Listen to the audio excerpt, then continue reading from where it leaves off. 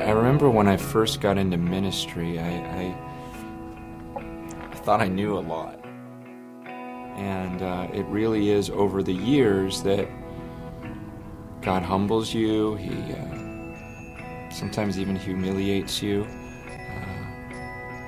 But it's all for a good cause. It's all about building you up. And so some of those difficult times and some of those struggles and tears and everything else really help you become who you need to be.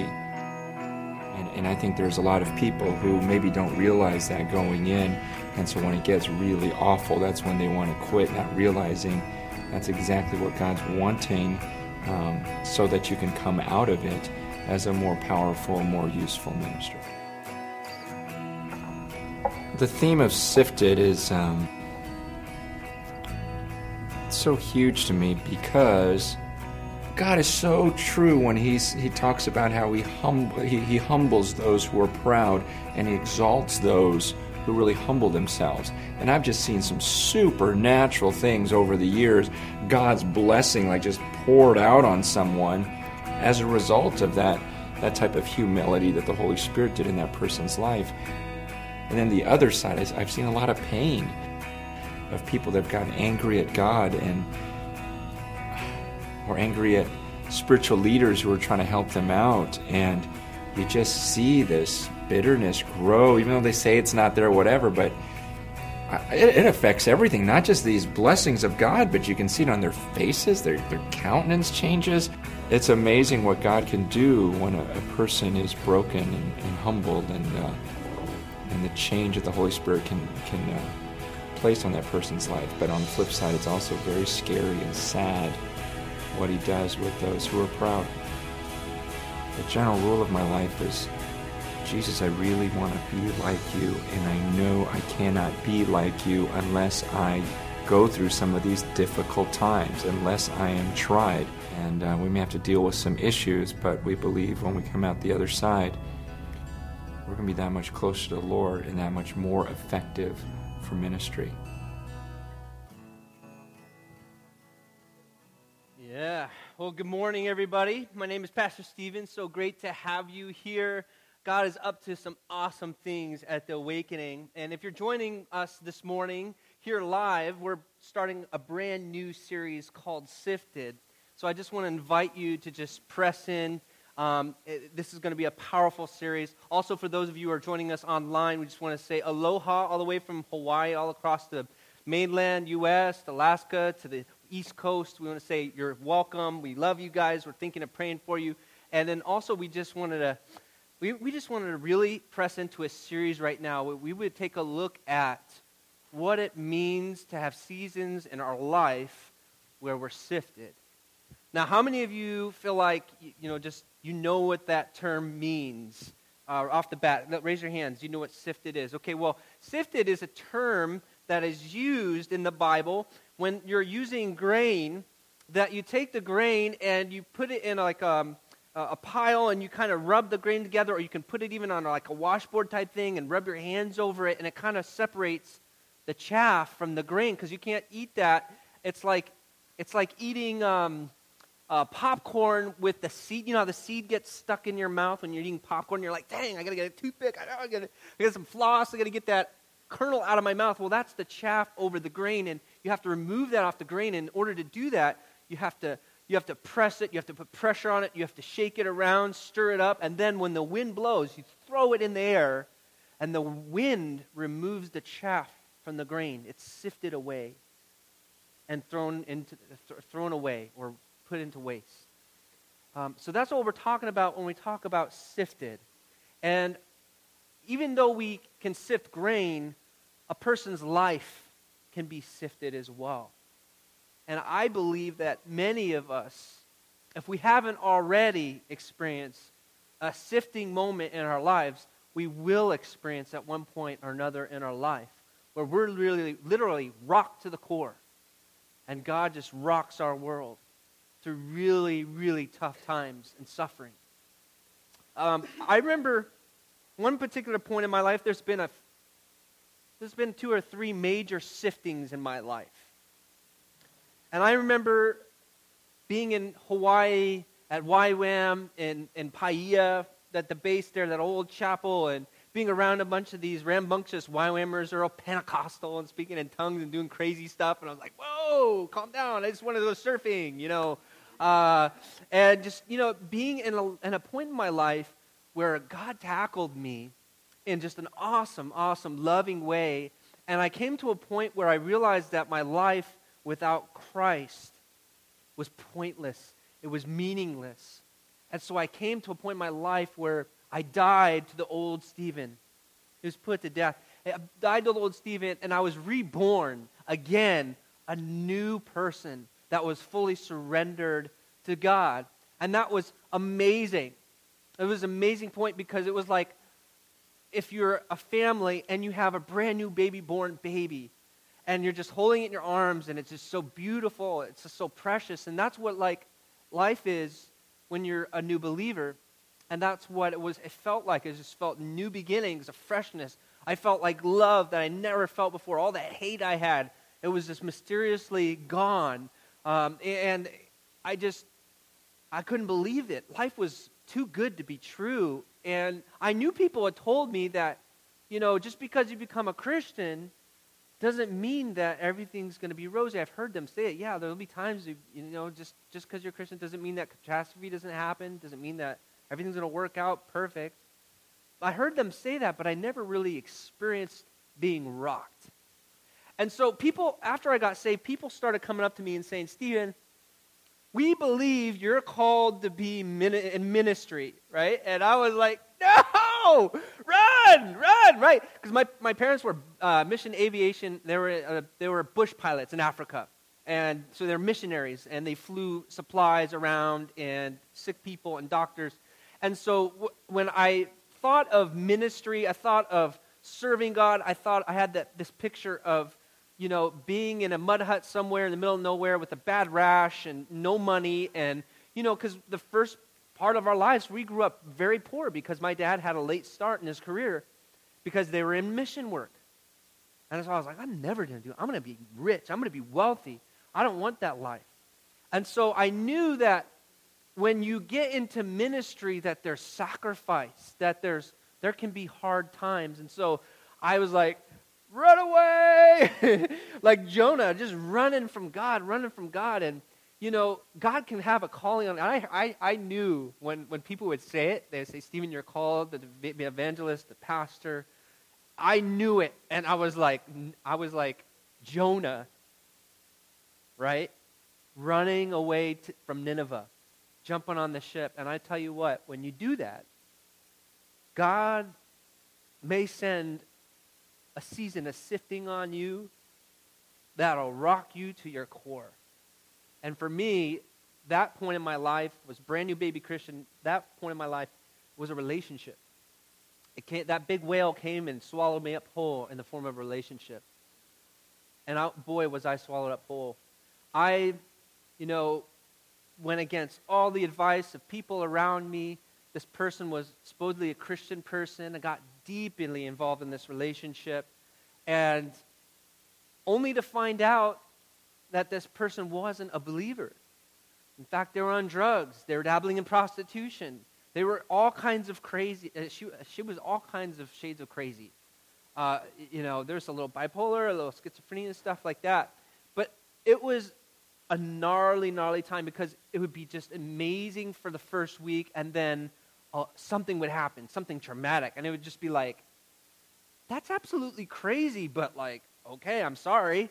And then it would happen, another 2 weeks later, something else would happen, and there would be an argument, and it would just be crazy, and I'd be like, where did you get that? But, okay, I'm sorry, And then it would happen more and more frequently. It would start happening every few days, and where it got violent. It got physically violent. And I don't know if you ever heard of some chicks that like beating some dudes. Well, this girl, she liked abusing some guys, right? So, but I was raised never to hit a girl, so I just took it, and she would hold bottles to my head. She would punch me in the back of the head while I was driving on the highway. I was a brand new Christian. I just thought, hey, she loves God. That's all I need, right? And here I am getting beat in the back of the head on the highway, nearly having a full-on blowout in the highway, and then going to church, like, because I'm desperate, and I'm getting beat up in the church parking lot.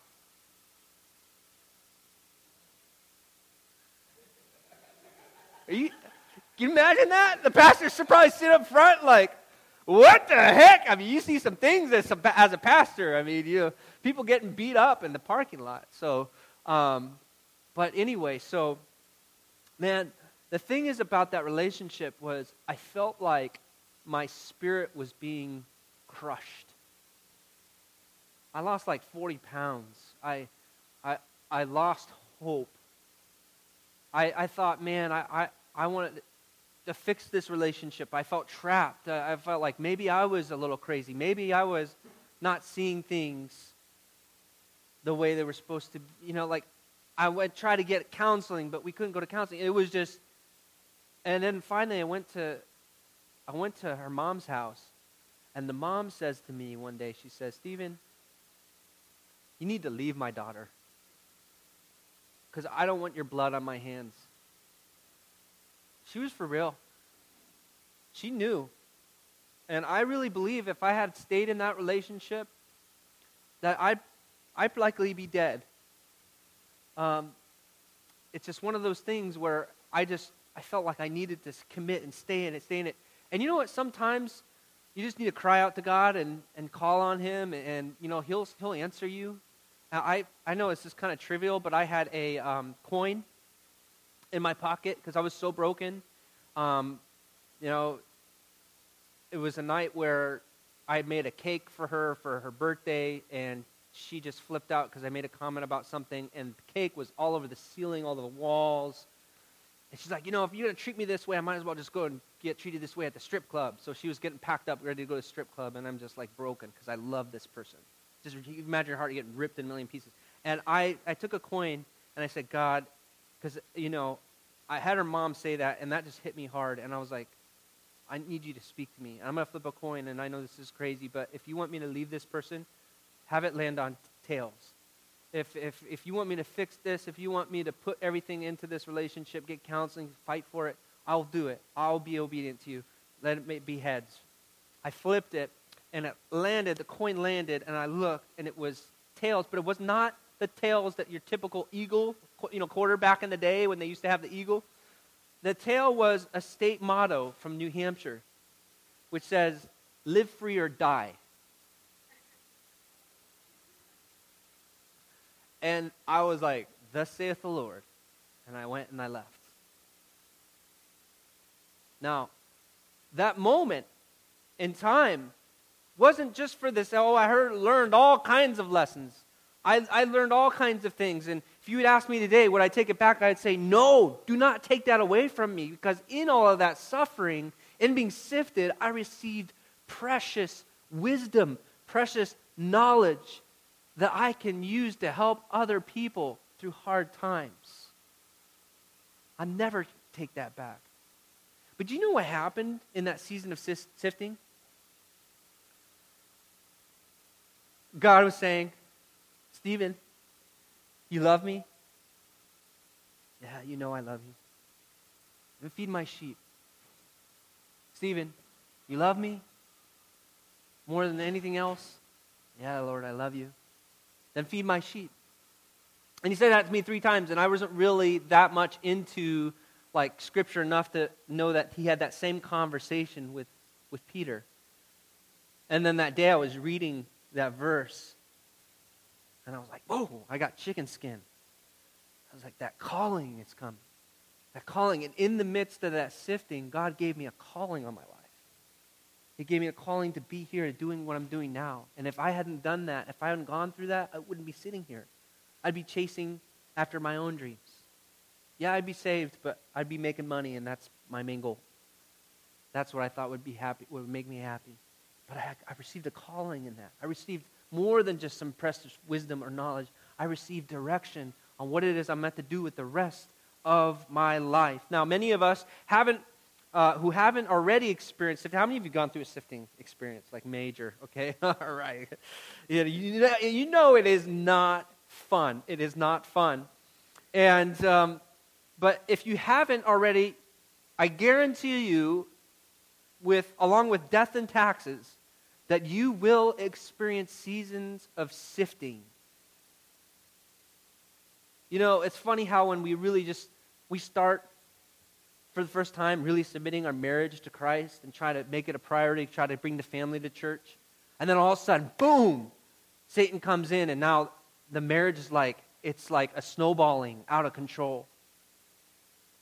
You know why that is, by the way, right? Because you're onto something good. And the enemy's scared, and so he's trying to sift you. You know, maybe for the first time, you're like, you know what, God, I want to honor you with my finances. I'm going to start tithing, I'm going to start giving, I'm going to do all those things. I'm going to start saving, I'm going to start fighting to get out of debt. And then everything's going well, but then all of a sudden, boom, you're hit with something, and it feels like, dude, I'm trying to do the right thing here, but now I'm going through something big here financially. Or maybe you decided that you're going to follow Jesus with all your heart. You gave him your life. You surrendered to him in the Easter service or at some point here at the church, and you're pressing in, and then you lose a loved one. You thought, maybe this is going to help me in my life. Maybe I'm going to get better because of this. And now you're in the middle of losing someone you love, and you're like, wow, this is hard. Am I doing the right thing? Does this Christian thing really work? Maybe you're pursuing sexual purity and you're pressing hard, really, really working hard and doing all the things you can do to put measures in place to make sure you're being pure. And then out of nowhere comes a whirlwind, comes a heat-sinking missile, and now you're just discouraged. You're looking at losing some major things because you're in a season of sifting right now. You know, I got to tell you this morning, you can be doing everything right. Like Job. Everything right. You can be good enough, be praying to God every day for everybody around you, not sinning, but then, boom, sifted. That's the reality of this life. And that's what I want to talk to you about this month. But before we dive in too deeply, I want to do something. I want to pray. I want to invite the Holy Spirit here because I believe that God has some powerful truths for you to just soak in this morning and use as tools in the midst of sifting. So let's bow our heads and close our eyes. Heavenly Father, we thank you so much for this morning. We thank you for the beauty, the sun that's shining, and the nice cool air from the trades, Lord. We just thank you that we get to live Maui, and we just thank you for all the people who are part of this church, this family that we have.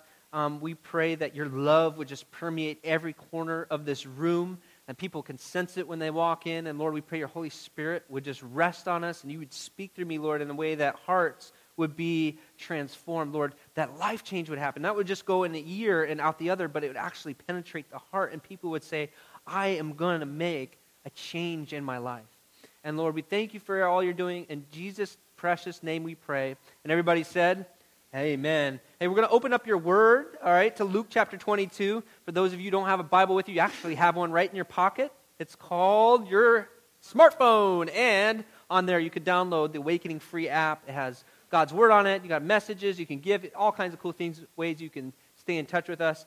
Also, if you just prefer a physical book that you can underline and keep and drag on with you, we have some free custom Awakening Bibles in the back we'd like you to take home with you, take and give to somebody who needs to know God, invite them to church, say, hey, this is for you, come to church with me next Sunday. You know, whatever you need to do, those are there to bless you. But we're going to open up to Luke chapter 22. And we're talking about a time here where the disciples are being trained up and they're following Jesus, and they're getting to kind of like a crucial point where Jesus is about to go away to be crucified, to go and willingly lay himself down on a cross to pay the penalty for our sin so that we could have freedom from sin, that we could have eternal life.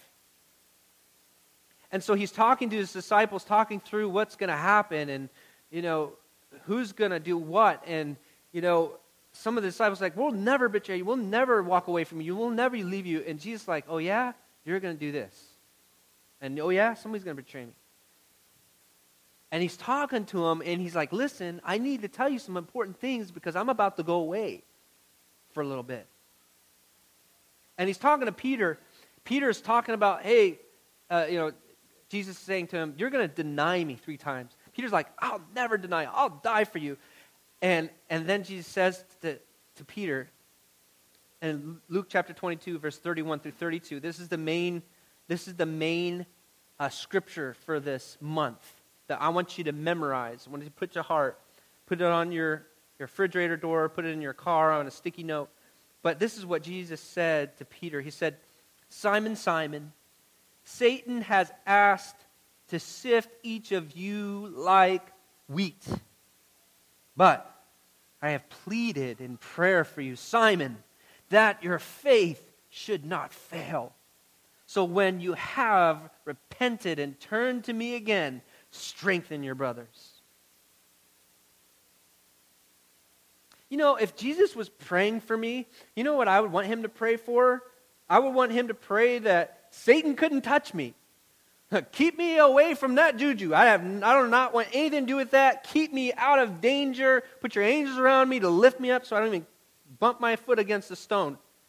I want God's protection. That's what I want you to pray for me, Jesus. But no. Jesus' prayer was that through the sifting, that their faith wouldn't fail. I got to tell you, that's not too reassuring. But like, Satan wants to sift you, but I pray that your faith won't fail. Like, whoa, wait a minute. Pray for me that I don't have to go sifting. Right? But we need to remember that sifting has happened all throughout the history of the Bible. Right? David's training was in the desert caves. He had everybody known on earth was after him, trying to kill him, including his own people. And the sitting king, even after David was anointed to be the new king, was out to get him, was hunting for him. Joseph, his training was in the prisons of Egypt, being a slave. Moses, he was humbled. He ran away from Egypt because of a murder he committed. And he was humbled through years of being a shepherd. 40 years of being a shepherd. Jacob was oppressed by his uncle Laban for 14 years. But each of these leaders, when faced with a difficult challenge, each had the opportunity to let their faith fail. But they didn't give up. It may have been messy.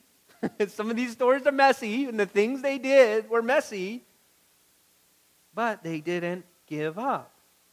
David, as a result, became the greatest king in the nation of Israel. Joseph became second in command of an entire nation of Egypt, one of the most dominant nations in that time. Jacob became the father of 12 tribes and paved the path to Jesus. So it's awesome to see what comes out of the sifting. So the first thing that I would like to just chew on a little bit is, what do you do when the sifting begins? What do we do? What do we do? Whenever you undertake something big in your life, maybe it's you're being obedient to something God's called you to do, I want to tell you that there's going to be some sifting involved in that. If the goal of sifting for Satan is to get your faith to fail, then we should, above all else, guard the source of our faith, which is our heart. It's our heart. That's the engine of holding on to hope, is your heart. Proverbs chapter 4, verse 23 says, guard your heart above all else, for it what? It determines the course of your life. See, out of your heart comes the faith you need to overcome. Your heart is like a rudder, a tiny rudder that guides an entire massive ship of your life. It determines the destiny of your life. If you lose your rudder, you're going to be wandering aimlessly.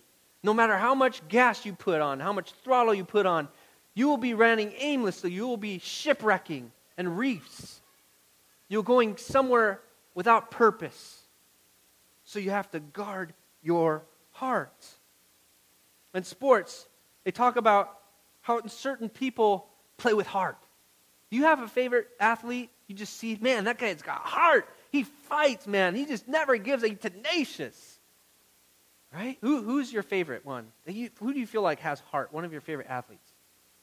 Just popcorn it out. Who? Back in the day. Okay, all right. Who else? Come on. Who's got heart? Dennis Rodman's got heart. He's got heart. No, but that's true. Man, he may be unconventional, but the guy has got heart. He's a wild card. He fights. He gets in there, and he gets in brawls and stirs stuff up. Right? And the other team hates it. That's right, Dennis Rodman. Good one, Ruben. Yeah. He's got heart. What is your life without heart? Your life without heart? You give up on your marriage. You give up on the church. You give up on being debt-free and out of bondage. You resign yourself to mediocrity. You resign yourself to self-pity. You resign yourself to being alone, being discouraged, being hopeless. That's life without heart. And that's exactly where the enemy wants you. You see, he may have the ability to sift you for a season, but if he can break your heart, he can send you spinning for a lifetime. If he can take your heart, if he can come after that, man. But you fight. You fight. You have to have faith. You could be doing exactly what God's called you to do and still get sifted. You may be thinking, man, did I misread God's call? Did I get this right? Am I on the right track? Because this is not working. But what if God is actually calling you to walk through something very difficult? What if God is calling you to press through it and be in it? Luke chapter 22. Again, let's take a look at this again in depth. Luke chapter 22, verse 31 through 32. Simon, Simon, Satan has what? Asked to sift each of you like wheat, but I have pleaded in prayer for you, Simon, that your faith should not fail. So what? So when you have repented and turned to me again, strengthen your brothers. I'd like to point out that in verse 32, Jesus doesn't refer to the sifting process as if it happens. No. What does he say? When? When? He's like, you're guaranteed to get some sifting. Get your sift on. All right? So we're guaranteed to have some seasons of sifting no matter who we are, what we do. Another important thing to realize about this verse is Satan cannot sift you without God's permission. You see that? At the top, Satan has asked. He didn't tell God, yo, God, I'm going to go attack yo over there. No. He's asking permission. And Satan won't be able to do something or anything to you without God saying, okay, this is what I want. Some of you are like, whoa, calm down there, Stephen. What are you saying, that God gives the okay for the hit on you? Yeah, I think so. I think the answer is yes. What if God is allowing you to be going through sifting for a reason? What if God allows sifting to help you be strengthened you're put in a refiner's fire for the metal to be purified, to be stronger, impurities are removed, or the gold is refined and the impurities are removed, it's more precious. What if he's allowing you to go through the furnace so that you could be strong? So that in turn, you can go and what? Strengthen your brothers. Every time I've been through some sifting, I'm like, yep, I know why you're doing this. Because I'm going to be more effective. I'm going to be more powerful. I'm going to be able to preach more applicably to people's lives. God, you're going to do something. You're going to redeem this. It's kind of like, God, maybe I'm like a little oyster in the bottom of the ocean, and you reach down and you put this sharp, gadget piece of sand in my belly, and it's sharp. It's ripping the inside of me, and it hurts. It's painful, but over the years and through that pain and suffering, there's layers of pearl being formed. And then out of it is this precious gift. Out of the suffering, God is intentionally bringing out of me something beautiful. But Pastor Stephen, I thought following Christ is about God protecting me from the hard times. Really? Yeah. He's going to protect you so you don't get taken out. But He's not going to guard you from all of it. And see, He guarantees, John chapter 16, verse 33 says, I have told you these things. This is what Jesus says.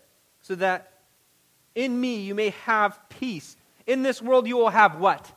You will have trouble. Everybody turn to your neighbor and say trouble. Yeah. But take what? Take heart.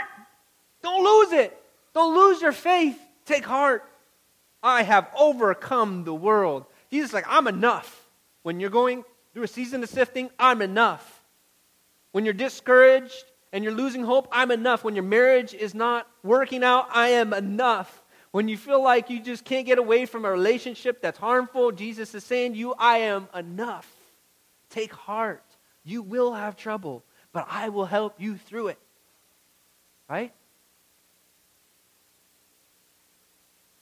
In this life, you must expect trouble. You will fail because God has a gift for you, a promise that can only, listen, write this down, that can only be acquired through failure.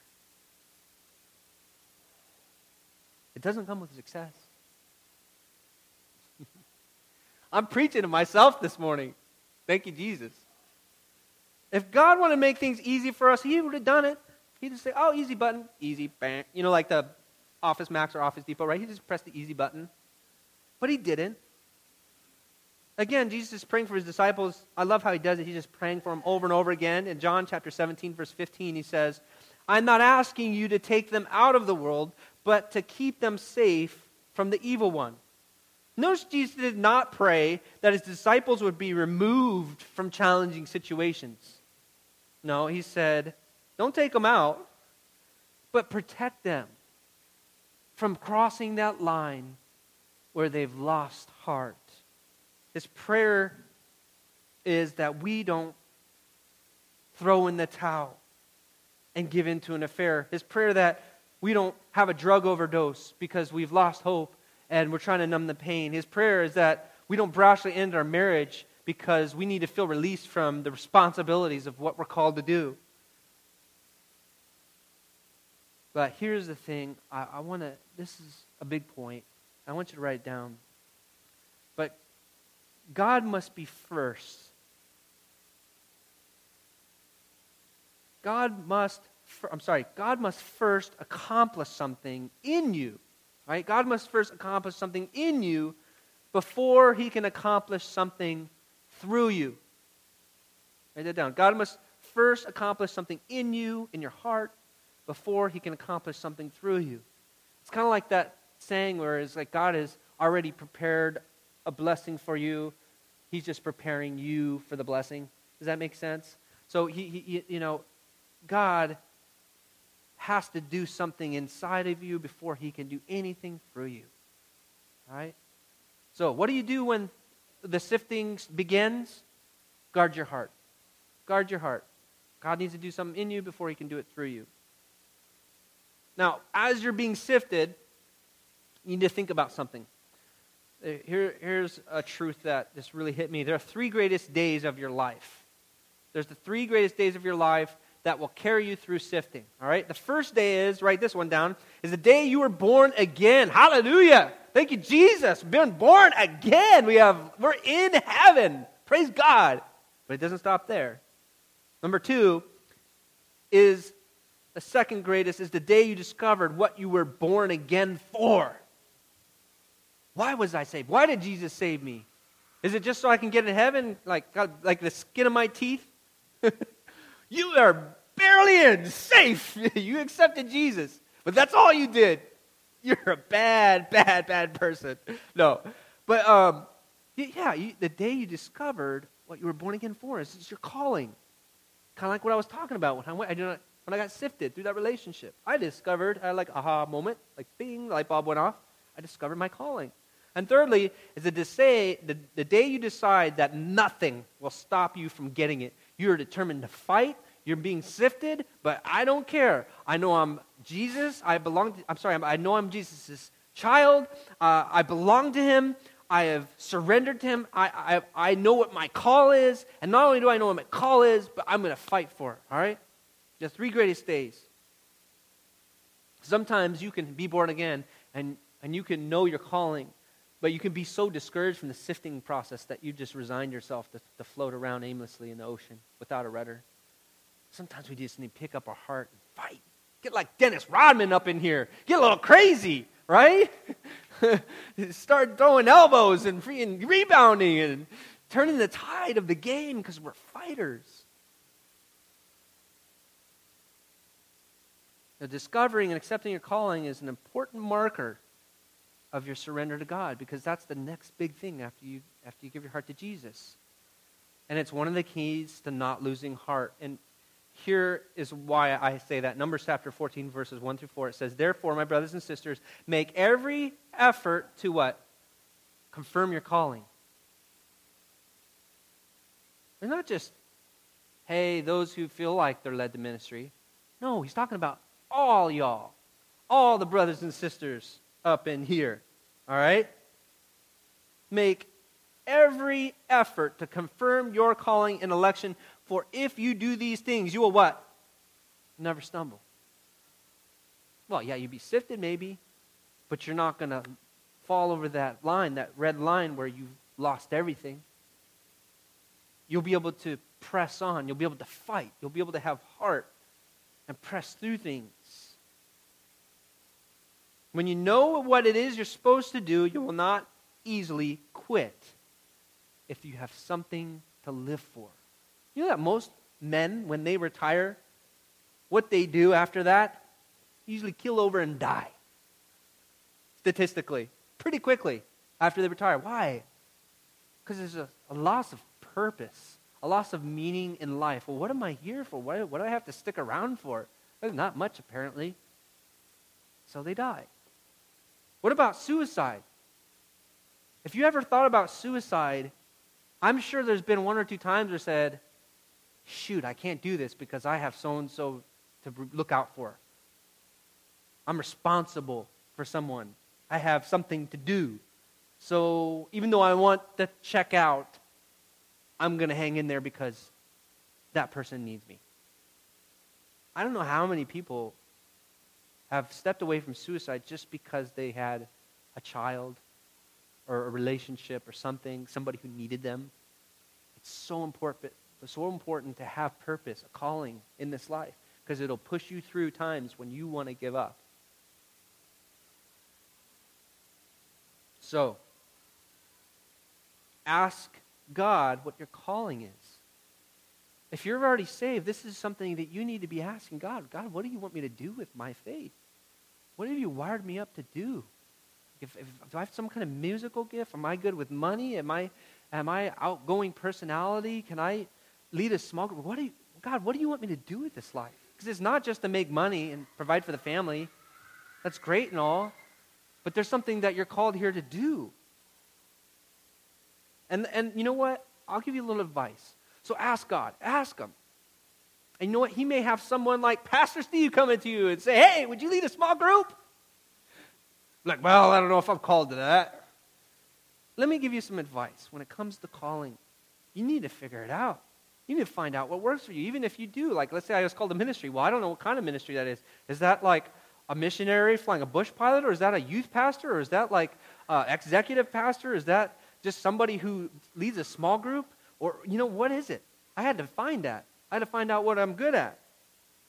So, when various calls come your way, somebody says, hey, what do you think about this? Doing this? Serving God in this way? Serving in the church this way? My encouragement to you is to pray and wait on God. And here's what I want you to do. After you've prayed, if you haven't got a clear no from God, say yes. Say yes. Why? Well, because if you say no before you actually talk to God about it and really get a clear answer from Him, then you'll lost the opportunity to discover something that maybe you're not good at or something that you are good at. And at the end of it, you'll be all the wiser for it. It's not going to hurt you. So if you don't have a definite no, say yes. I like that, because I'm going to come up to you, a few of you after this message and be like, will you do this? I'm like, just say yes. All right? But if you clear no, here, in Hawaiian culture, it's very difficult for people over here to say no. It's okay to tell Pastor Stephen no. Okay? I'm not going to go home and cry. I'm not going to lay down on the ground and get in a fetal position. If you're feeling like God's saying, nope, that's not it, just tell me. I like that. Okay? Have you ever done that, though, with someone here on the island? Just invite them to a party. Yeah, come on to the party. Oh, yeah, I'll be there. And they don't come. Or, I'll show up for this meeting. Oh, they don't show up. Just say no. Just tell me no. I'm okay with that. I can handle rejection. Right? That's a rabbit trail. Okay, I'm going to get off it. But now, if you have been born again, and you know what God's calling is in your life already, and you're going through a season of sifting, and maybe you lost your rudder, well, I'm telling you this morning to get it back. Fight. Get some heart.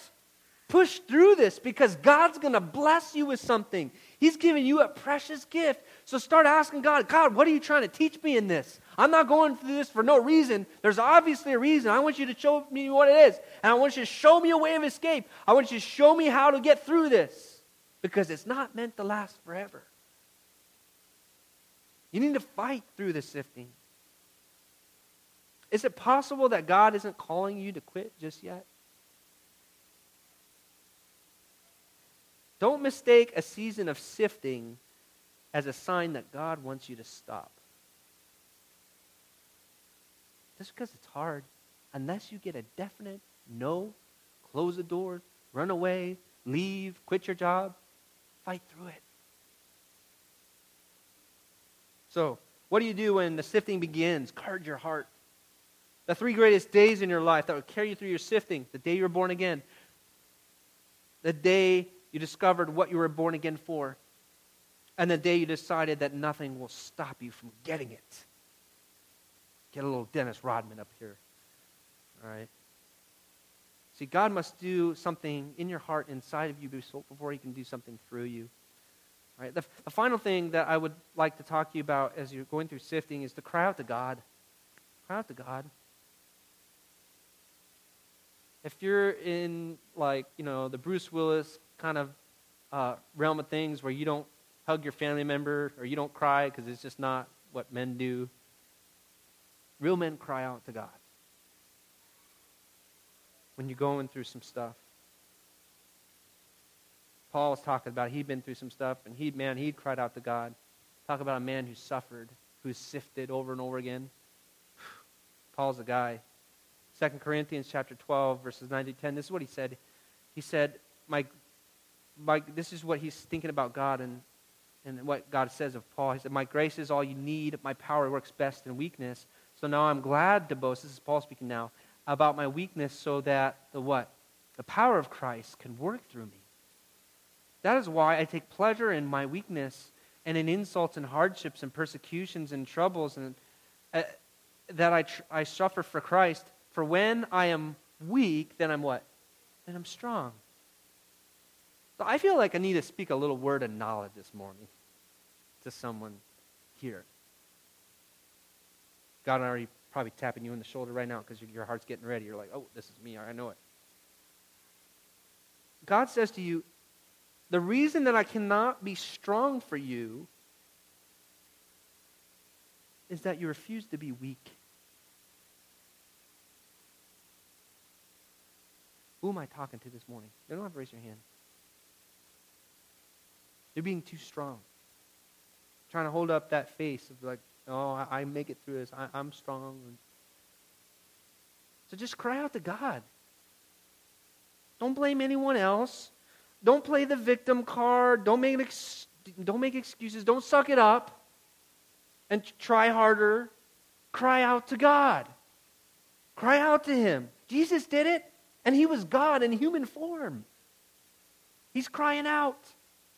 Hebrews chapter 5, verse 7, while Jesus was here on earth, He offered prayers and pleadings with a loud cry and tears to the one who could rescue Him from death. And God heard His prayers because of His deep reverence for God. He cried out. Pleadings, tears. If I told you I could give you 4 words that would start a miracle in your life, would anybody be interested to know what they are? The 4 words. You ready? Will you help me? Will you help me? I don't know how many times in my life that big things happened when I said to people around me, will you help me? God, will you help me? Hey, brother so-and-so, I'm going through this. Will you help me? Hey, I'm struggling with this addiction. Will you help me? Powerful words. And God will give you a miracle if you just ask, right? Ask and you shall receive. That's truth, right? Plead with God. I was in the car the other day driving to Lahaina. I'm just like pleading with God for this church, pleading with God for my family, safety of my family, pleading with God for just Him to rock my world, pleading with God for me to be able to be faithful, to stay the course to the big things God's coming, pleading in the blood of Jesus over all of you guys, praying for you, pleading with Him for you. Oh, just going off in my car. You guys would have think I was nuts if you would have been in there. But yeah, God has to do something in our heart, before He can do something through our heart. Okay? So, what's your assignment? When you're sifted, if you're not being sifted right now, well, write this down because you will. But if you're in it right now, what I want you to do is I want you to encourage yourself. I want to encourage yourself, like what Dennis Rodman probably does to get himself pumped up, to get wild. I wonder what the thoughts going through his head would be. Get that mindset. Encourage yourself. Kind of like what King David did. When he had lost, he was in a cave running from people, and then some tribe came and took all the women and children while they were gone. And they're sitting there depressed, crying, and all the David's men were coming and saying, like, get ready to stone David to death. They were ready to kill him as their leader because they just lost everything. You know what David did? He went and encouraged himself. 1 Samuel chapter 30, verse 6, it says, and David was greatly distressed, for the peoples spoke of stoning him, because the soul of all the people were aggrieved. But David what? But David encouraged himself in the Lord his God. He encouraged himself. I like these King James versions. He spake. Oh my gosh. But he encouraged himself. Sometimes, when you're being sifted, you know the things you ought to do to get yourself encouraged. Man, if it's going up the Eo Valley and dunking yourself in the cold water of that river so you can feel alive again in the water, whatever it takes, if it's going to hang out with a certain family member, hang out with them. Be encouraged. Go see a comedy. Get yourself laughing again. Open up your Bible. Encourage yourself in the Lord. Cry out to Him. Ask Him. God, will you help me? Will you help me get my heart back? Will you help me get my rudder back? I'm kind of aimlessly going out here. Help me. You know how David did that? He sat there and he said, self, be encouraged. Right? Feet, take that next step forward. Heart, slow down. Let God's peace rest on you. Mind, stop going nuts. You've been up until 4 a.m. because you are not letting go. Mind, be at peace. Dive into the peace that surpasses all understanding. No more monkeys jumping from tree branch to tree branch. Stop it.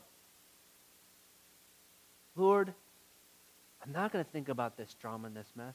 I thank you for my life. I thank you for my wife. I thank you for my mother or my father. I thank you for my church. Oh, I'm starting to feel better. Lord, I thank you for just that I live in Hawaii. I can go to the beach and I got that barrel last week. Lord, thank you. Oh, I'm starting to feel better. Encourage yourself in the Lord. Fight. Push through it. God's going to be there. He's going to help you. There will be trouble. But you can do it.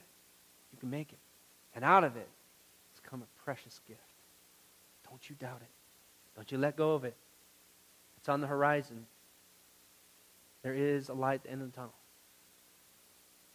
You may be going out to the fields weeping, but joy comes in the morning. Okay? We're going to close in worship, and we're going to encourage ourselves in the Lord. That's what we do when we worship. We praise Him while we're on the steps of being sifted.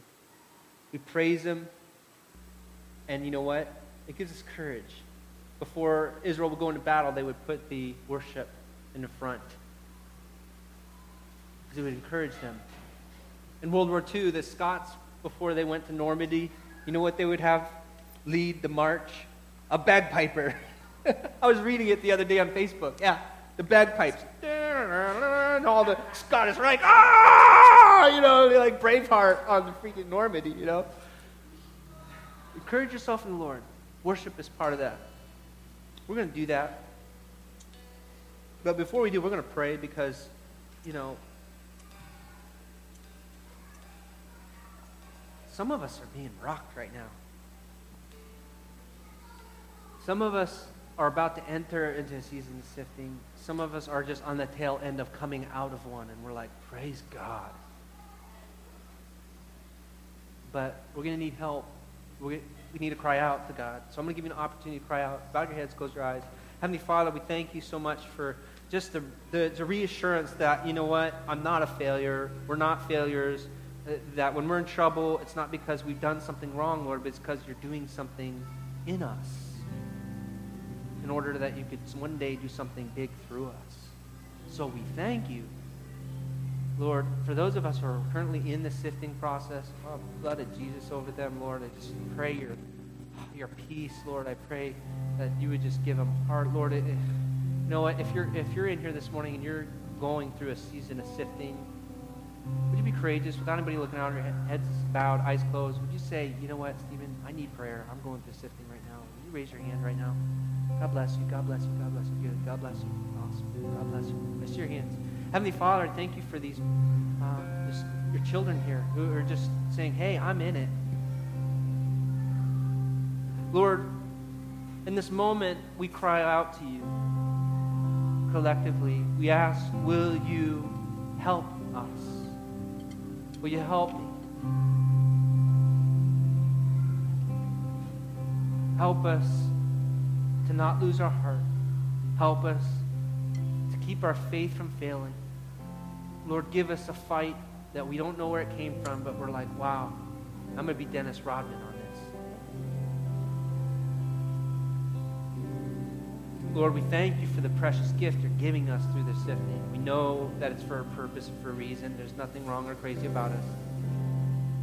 We understand that we could do everything right, but you still could allow sifting to happen to us. We thank you for not allowing anything to happen, that you protected us, that you haven't, that we're not dead. Because some of us ought to be dead, and your hand of protection was over us, and you protected us. So we thank you for that. And for those of us who are about to be going into a season of sifting, don't even know it yet, Lord, have mercy on them. We pray for them that their faith would not fail. And for those of us who have come out of a season of sifting, if you're in here, that's you this morning. Be courageous. Would you raise your hand so I can pray for you real quick? Anybody? I'm raising my hand. God bless you. I'm just going to pray for you because I know that you're about to realize a season of growth and a precious gift that you've been humbled. You have been humbled, and God is about to rock your world with so much blessing. He's going to give back to you the years that the enemy has stolen, and I just pray you're ready for the blessing. And so, Lord, I just pray for those who raise their hand, because God, you're so good, and there's a reason why we go through what we go through. We thank you and praise you. If you're in here this morning as well, and you're just saying, man, I've never been born again, I haven't given my heart to Jesus, I haven't surrendered my life to him, and I'd like to do that. Well, it's simple. You say a simple prayer, and you can just follow after me, say some words that you're talking to God, he hears you. And if everybody can say this out loud together with me, you just say, Jesus, I know I'm a sinner. Oh, forgive me. I believe you died for me. But you didn't just die. You rose from the dead. And you conquered death so that I could be free. Jesus, I believe you're Lord. I want you to be the Lord of my life. Come in my heart. Wash me clean. Make me a new person. In Jesus' name. Continue to pray with our heads bowed, eyes closed. If you said that prayer for the first time, you know what? I just want to let you know you've been born again. God is doing a work with you. Some of you said that prayer as a rededication. And saying, hey, I've been off track, but I said that prayer this morning because I want to get things on track with God. If you made that prayer for the first time, or you rededicated your life without anybody looking around, eyes closed, heads bowed, would you raise your hand? Would you be courageous this morning so I can pray for you? God bless you. Awesome. Well, Heavenly Father, we thank you so much for the lives that have been touched this morning. We thank you for what you're doing. We pray that you would help us to not lose faith, not lose heart.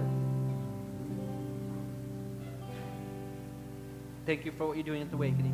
In Jesus' name we pray. And everybody said?